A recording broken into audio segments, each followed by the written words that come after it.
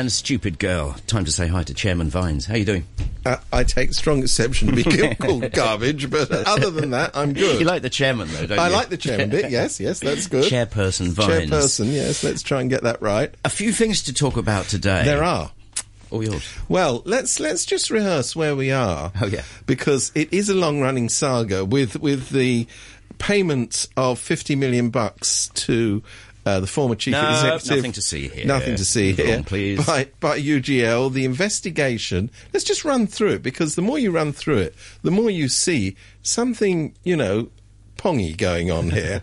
So there's been a 4 years, note that, investigation by the ICAC. They've apparently left no stone unturned.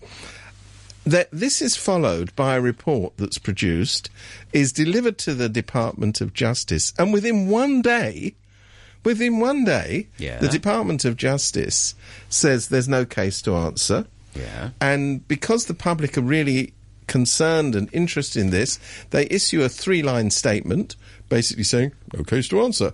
That's the end of the matter. So there's so many things which are wrong with this. Number one, it is a bit, iffy and whiffy that they came to that decision quite so rapidly. It is extraordinary that, given the fact that it involved one of the most, in fact, at the time, of course, the most senior official in the HKSAR government, that there wasn't an independent person brought in to review the evidence and pronounce on it. And number three, there is no reason on the planet why a detailed explanation could not have been given. Ooh, that's as wrong, it has been in other instances where the Department of Justice has decided not to go forward with the prosecution. So then we hear that the person responsible for the Department of Justice, by the vaguest of coincidences, has gone off on holiday. Yeah. She should remain nameless. That's Teresa Cheng, who's decided, really urgent. And what I love is the way the bureaucrats deal with this. Oh, but she put in her leave application a month before. You bet she did. Exactly. Yes, I mean, it could have been several months before. So she's not there to answer the questions. It then goes to LegCo. Yeah. Now, remember, a legislative council's job is to provide, and I know this is a joke nowadays, but it's supposed to be to provide accountability to the public for what is happening within the administration. So now, of course, that the pro-government camp runs all the committees, has a majority, they just sort of decide.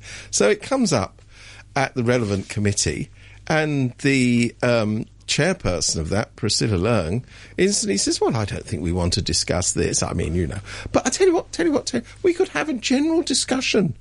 What about a nice little general discussion about, parameters for forwarding prosecution? I mean, this is an abysmal abdication of responsibility. They're there. They are supposed to be bringing the administration to account. So now you've got a situation where the boss of the Department of Justice has gone AWOL. The legislators who are supposed to be holding her to account have decided that holding to account, I'm not quite sure what any of that means, and the public totally in the dark. Now, it is entirely conceivable that there are good reasons for this decision, but as long as you behave in this very, very suspicious way, not one person with half a brain is going to believe them. What are the consequences of this?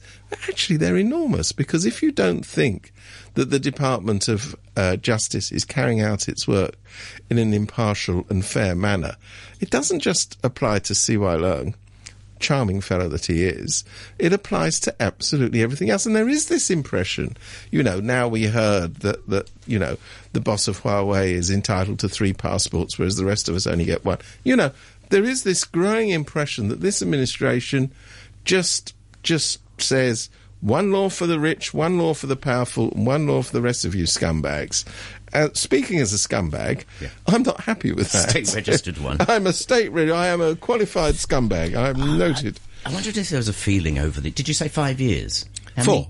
There must have been a feeling, we think this is going to go away, we hope this is going to go away, but it actually hasn't. Did you think it would go away, objectively? I assumed that would be the objective. The question was how it was going to be done. Yeah. And sometimes I'm a little bit cynical, not on this programme, but elsewhere, I didn't think that they would be quite so blatant as to simply issue a 3-line statement and say, no case to answer, next, not going to bother.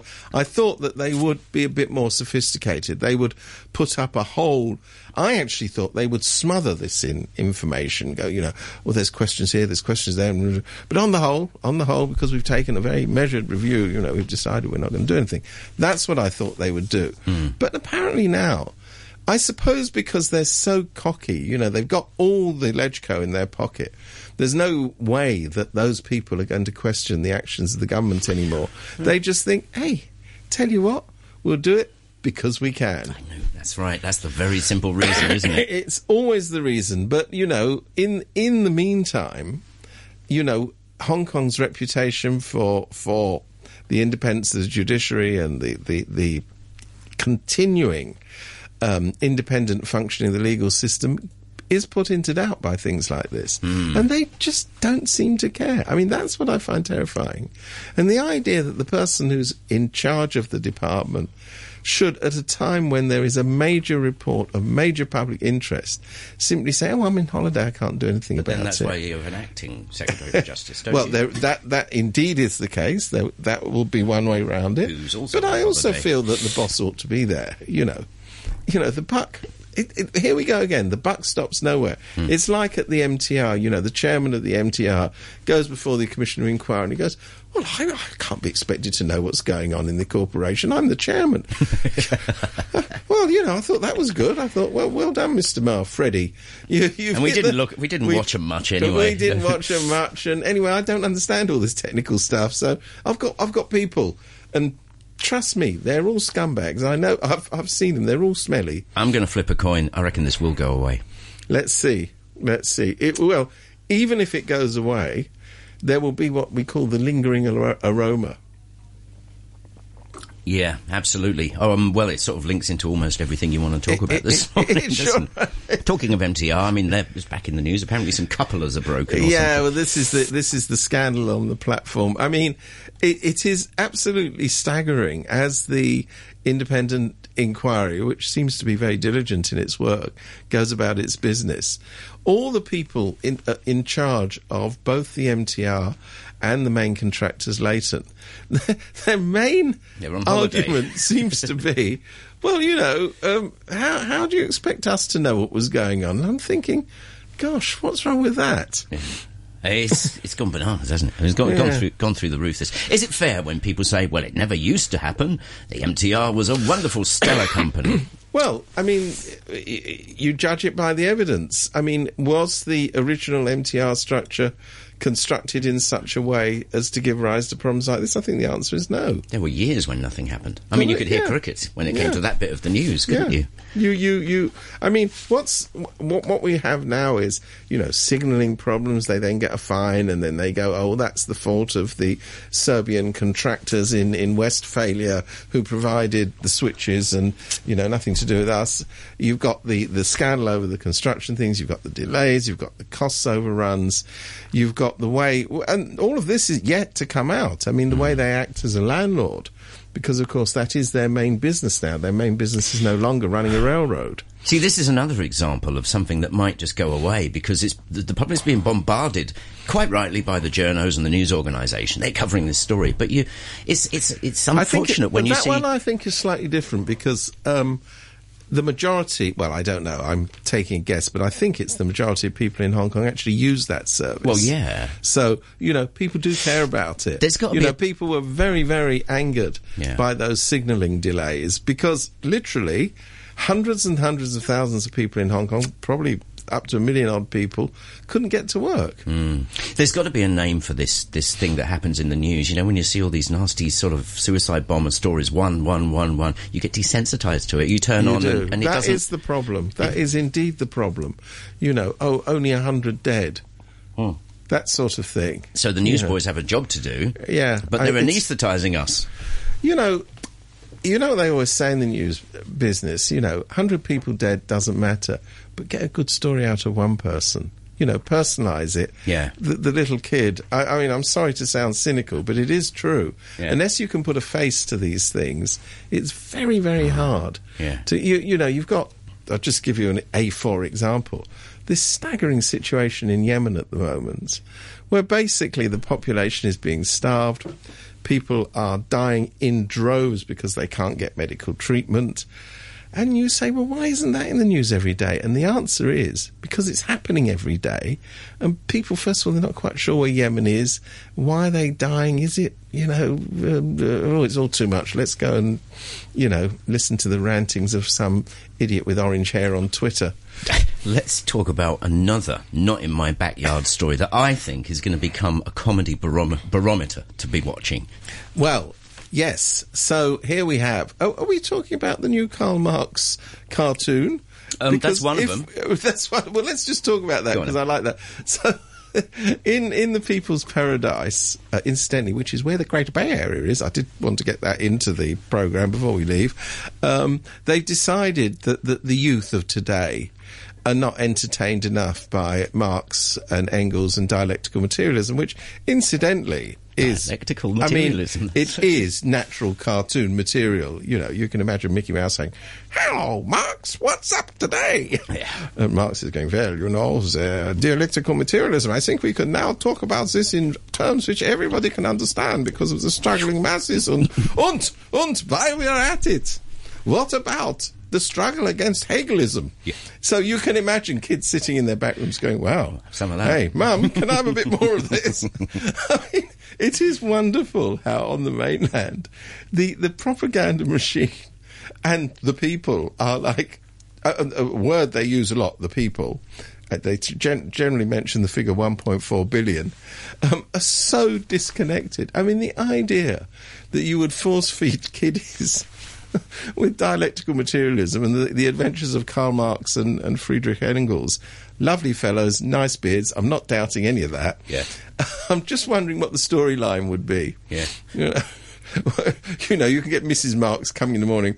"Hey, Carl, what do you want for breakfast today?" "Don't talk to me about breakfast, woman. The struggling masses are already not having eggs." It's 20 minutes to 11. Still in with Steve Vines for a Thursday. Steve, I just want to get a couple of lines here from Dave. He said, we're talking about the MTR. He said they've spoken to the main contractors on the MTR, but have they spoken to the labourers, the so-called ethnic minorities, who were involved in the installation? So have they gone right down? Can I just say to Dave, that's a dangerous road or track to go down because they may well be the ones ending up taking the blame for all of this. I mean, these shameless people are supposed to run these big corporations. They sure as hell are brilliant at passing the buck. Yeah. It's interesting, that one, because Dave actually says ethnic work teams, and of course a load of these guys, that's true. They will know nothing. Yeah. They were, as they say, just following orders. Yeah. They didn't direct how the platforms were made or what have you. Yeah. Anyway, on you go.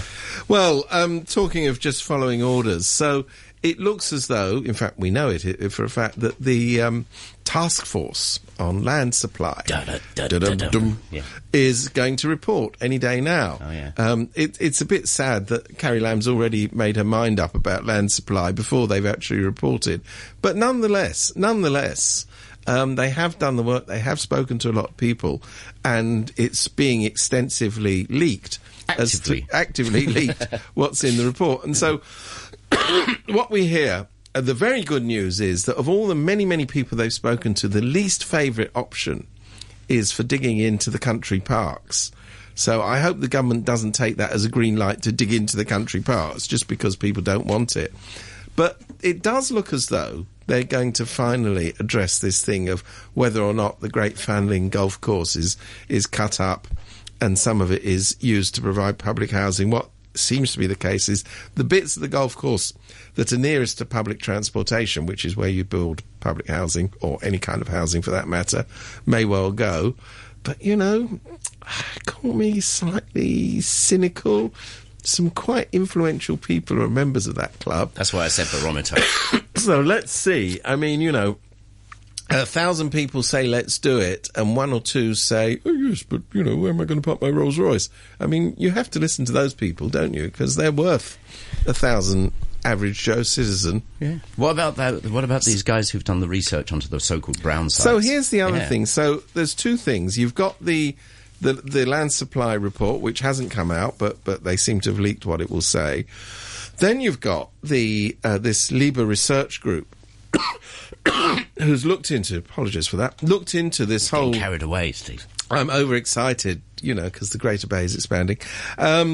They've looked into these brownfield sites, and the government apparently is telling porkies left, right and centre. First of all, they're saying, according to them, that there's only 1,300... there is 1,300 hectares of this. Liebe researchers found over 1,500 hectares available on brown fields, isn't it? Brown fields, or whatever you call them, for development. Then, of course, the bureaucrats have done their favourite thing, is, yes, but think of the difficulties, the heavy moving equipment. They say, well, actually, only 4% of this land is occupied by this heavy equipment, so that's not a problem. Yeah, think of the difficulties, Steve. The heavy lifting equipment, the triads. Yes. So let's get down to basics here. One of the reasons why Carrie and the Minions are so keen on building new land rather than using existing land, i.e. building new land off Land Tower for nominal sums of money, is because they don't want to confront this whole issue of the countryside triads. They think, well, let's create land where it doesn't exist. It's easier. It's a bureaucratic solution. It's very, very expensive. Oh, and by the way, let's lie about how much it will cost to redevelop the brownfield sites. We're going to have a music break, so Steve can have a water break. Back in a sec.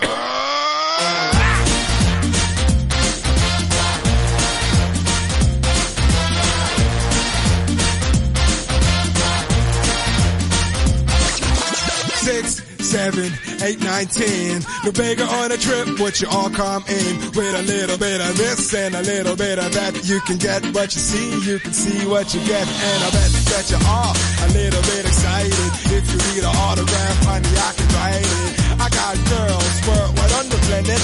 Some call Whitney, some call Jenny. I got a girl in Paris, I got a girl in Rome. I even got a girl in the Vatican Dome. I got a girl right here, I got a girl right there, and I got a girlfriend everywhere. I got a girl on the moon, I got a girl on Mars. I even got a girl that likes to dance with the stars. I got a girl right here and one right there, and I got a girlfriend everywhere.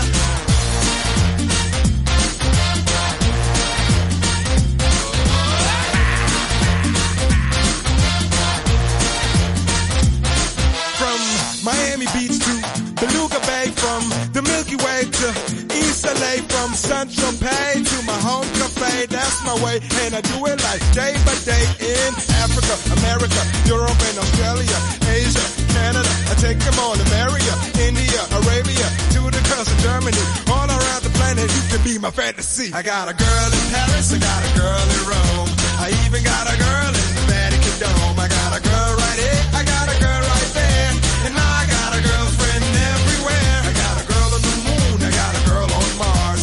I even got a girl that likes to dance with the stars. I got a girl right here and one right there, and I got a girlfriend everywhere. You and me, no matter where you're from, baby, no matter where you're from, baby, baby, only you and me.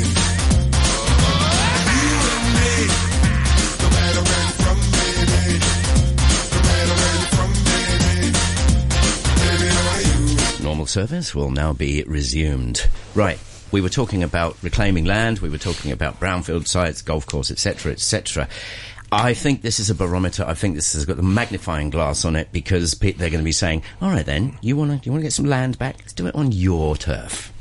And I think this would be, I know this isn't fair, maybe, but if you want to say that you want to create more land and you want to do it in a way that doesn't disadvantage only poor people, because that's usually what happens. It is they say public housing, let's build a lot of it very close together. It doesn't matter if there's any daylight between the blocks, because the poor don't deserve better. So if you want, as an administration, to send out a signal that also the rich will contribute to this, i.e. people, and remember, a golf course is a leisure facility. It's not even where they live. I mean, they're still going to live in their very nice houses with lots of space around them. They're still going to be driving around in the biggest cars that you can imagine, or those sort of moving buses that they seem to like these days. But, you know, they occupy an enormous amount of land for one game. Remember, sorry, isn't it a game? I thought that's what it was. Ruin's a good walk. Ruin's a good walk. So they occupy this vast expanse of land in Fanling, and if the government wants to signal that they will have a policy for everyone, why not take a bit of that land, particularly a bit of land near to public transportation, and say, I tell you what, you can still have you can still kick your balls around or whatever they do, bat them around. I've never understood what they do with those big sticks. And, you know, somewhere in this mixture, we're going to demonstrate to the people of Hong Kong that we don't always axiomatically have a policy that preserves the interests of the people with the most money. Is that total fantasy land to think that would happen? Yep, maybe it is. Maybe it is. Let's have a PS on this from another listener who says many of the brown sites they could bulldoze here and put nice green grass on, but instead we get lots of fly tips in the country and the new territories from the new constructions, he says, which are built for Chinese, which nobody is living in at the moment. He says, I'm angry. Yeah, well, I mean, you know, as someone who lives in the new territories, I know what brown sites he's talking about, and it is true, they're tips. And they are, but remember, they're always tips owned by somebody. Oh, yeah. And what those people, and a lot of them are Cook members, are doing is upping. Well, apparently, you know, 1 in 3,000 isn't, so, you know, that's fair. Yeah. But what they're doing is they're upping the ante. So there will be a price at which they'll let them go, because they're not sentimentally attached to these pieces of land. They're financially attached to these pieces of land. So, you know, the government comes along and says, well, I'll tell you what, we'll give you $100 per square foot. And they go, no. Oh, and by the way, we don't just want the 5,000 per square foot. We want the right to build a little palace down the road. Going back to ancient times. Because, you know, it's our heritage. It's our, you know, I mean, remember, people must never forget that Hong Kong is the only place in the world where you actually have one section of the population has the right to free land to build... Blokes. Men. You can't give it to women. Don't be ridiculous. Yeah. Men, a very small percentage of the population in a densely packed place has the right to free land. I mean, where... in any terms of rationality, can you continue to justify that? You can't. One more for the road, Steve. One more for the road, and very quickly, I have to say that this business that's going on with Canada and China, this hostage diplomacy that China decides to, you know, you take one of ours, we'll take 3 of yours. You know, for a country that says we're now going to be a major player in the world, to go back to these thuggish tactics, this is the old Cold War type of hostage diplomacy. This is the sort of thing that the Iranian regime engaged in during the very early days of the Ayatollah's rule. You know, most countries have moved on from that because it's considered vile and unacceptable. I'm staggered that in 2018, almost 2019, the Chinese leadership thinks it's a good idea to play the game of hostage diplomacy. Oh, of course, I should add, in the interests of balance, we may not know that that's what's going on.